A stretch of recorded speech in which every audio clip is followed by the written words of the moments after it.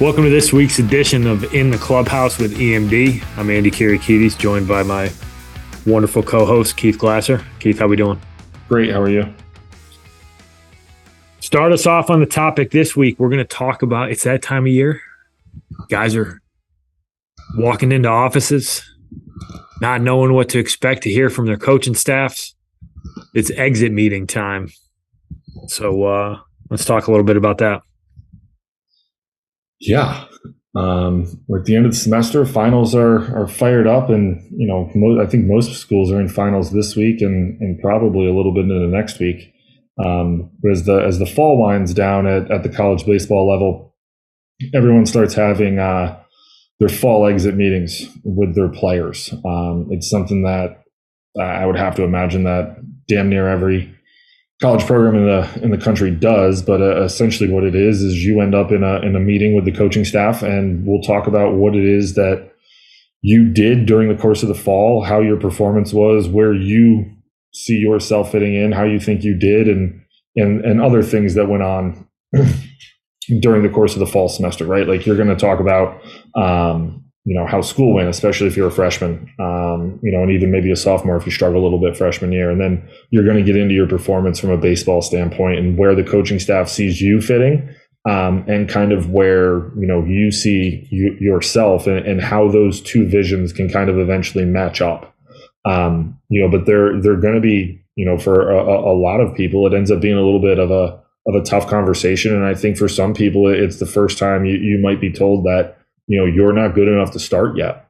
And, pretty much everyone, I have to imagine, everyone is going to be given a plan for how you can get yourself better to be able to get to the point where you want to be an everyday guy. And it might be get in the weight room more. It might be you have to hit more. It might be you have to defend more.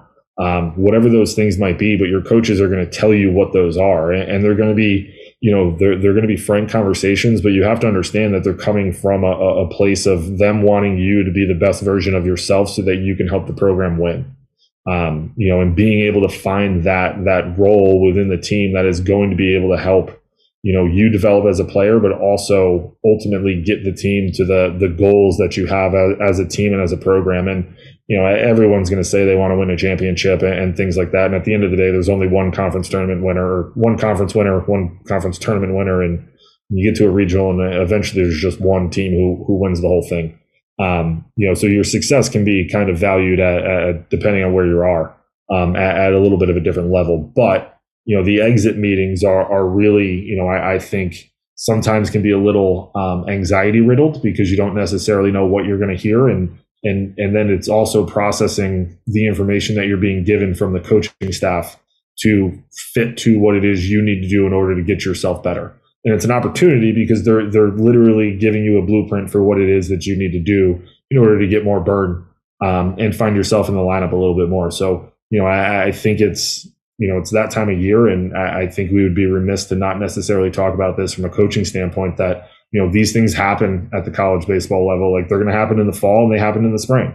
You're going to have a conversation in the spring too about, what the spring looked like, how you did, what you need to do in summer ball, and what you need to do over the course of the summer to come back in the fall and be a little bit more competitive, or, get better to be maybe you're an everyday guy who hits in the 7 hole and, they want you hitting in the 3 hole next year. Like this is the progression, and this is what it looks like.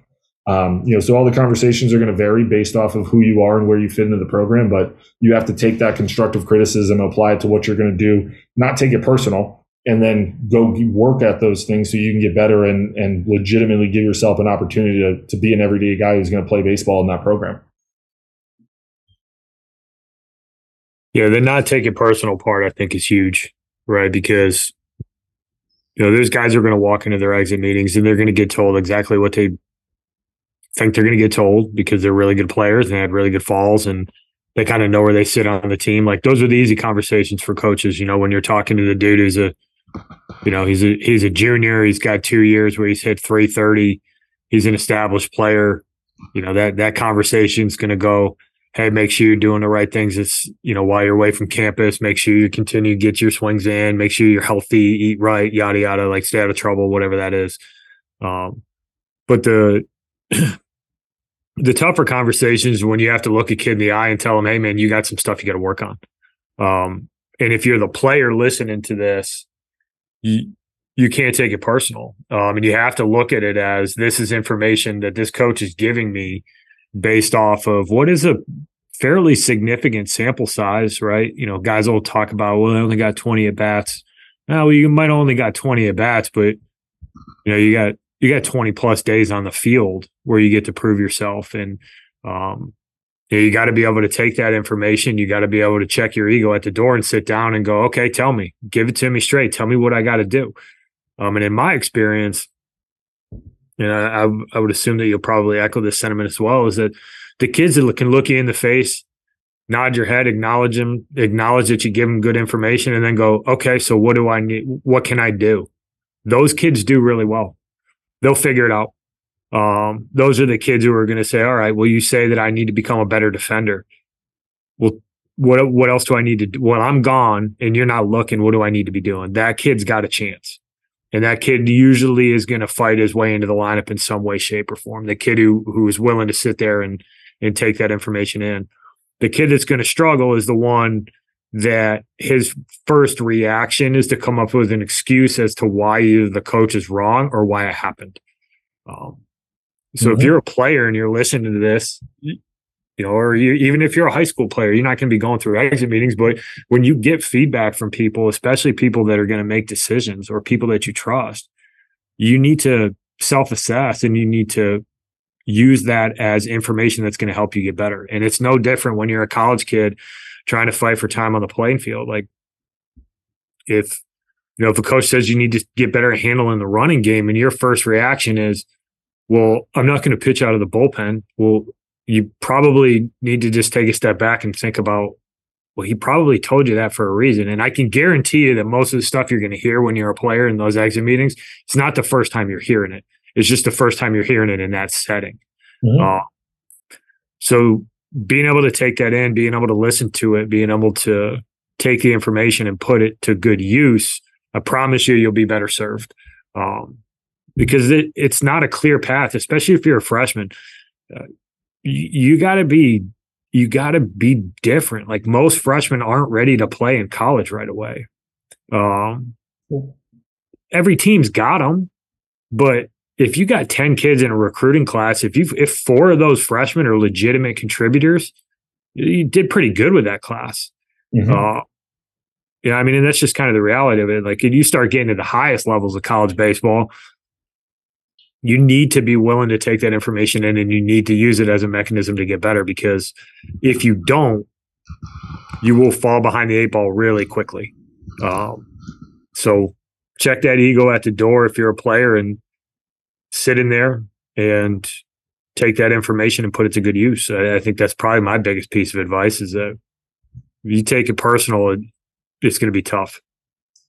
Yeah, I think it's the logical evolution of what we talk about when the recruiting process of finding somebody who can legitimately give you feedback and tell you where you fit, right? Like you want to find that person who can tell you where you fit, best in the recruiting process. And when you get there, you have to trust that, the coaches have your best interest in mind. They're trying to get you better, and I think that, I do believe that, if you talk about it as a program and you talk about it as, a lot, make it one of your pillars, the ability to be able to self-assess and stuff. Like, I think that most of your conversations are going to be relatively easy and straightforward, because I think the kids know, a good portion of the time, like they know their numbers, they know their stats, they know what they did, and you can kind of look at it and be like, okay, like these are the things that, like, it makes it easier to say, like, hey, these are the things you have to get better at to pitch more. These are the things you have to get better at to be in the lineup more. Hey, you made 8 errors at shortstop and the other guy who plays shortstop made 1. Like, we got to get better defensively if you want to find yourself in the lineup. Like, if all things are equal from an offensive standpoint, like the guy who plays defense, like we've talked about before, is going to find himself in the lineup more times than not. So I think it's just kind of that natural evolution of being able to have that, receive that feedback from a trusted source who legitimately is interested in your development. Like, they recruited you to be there because they think that you can play at that school. So they want to get you to the best version of yourself so that you can help them win. You just have to trust that feedback is what it is that is best for you so that you can get to that version of yourself and help everyone win. Yeah. Yeah. I mean, there's two examples that stick out to me that will kind of close this out. We had I won't name names. I won't even talk about the school. But one of the sat down with a kid and, he had a rough fall. Freshman struggled, better velocity, better competition than he probably faced in a while. Guys could spin the ball. And, he struggled in the fall. I think he might have went like 3 for 25 or something like that. Like, it was tough. It was tough for him. And, we tried to give him it, pretty straightforward, but also in a constructive way. And it was like, hey, listen, you struggled a little bit this fall. Spin was a big issue for you. So we need to do something this offseason from either an approach perspective or a swing perspective that's going to put you in a position to be a little bit better at handling that spin. And his first response is, well, it's just because the guys know that I struggle with spin. That's why they threw me so many breaking balls. And that kid had a tough time figuring it out in college, because every single time that there was something that didn't go right, there was always a reason as to why. And kind of the opposite end of the spectrum, we had a young man come in and the conversation was, hey man, right now you're probably a defensive replacement at best. We love how tough you are. We love how you show up every day. We need to get better offensively, so you got a chance to get in. And that kid just nodded his head and said, well, what do you need me to do? And we just said, we need you to keep showing up every day and being a really good teammate and take advantage of your opportunity when it comes.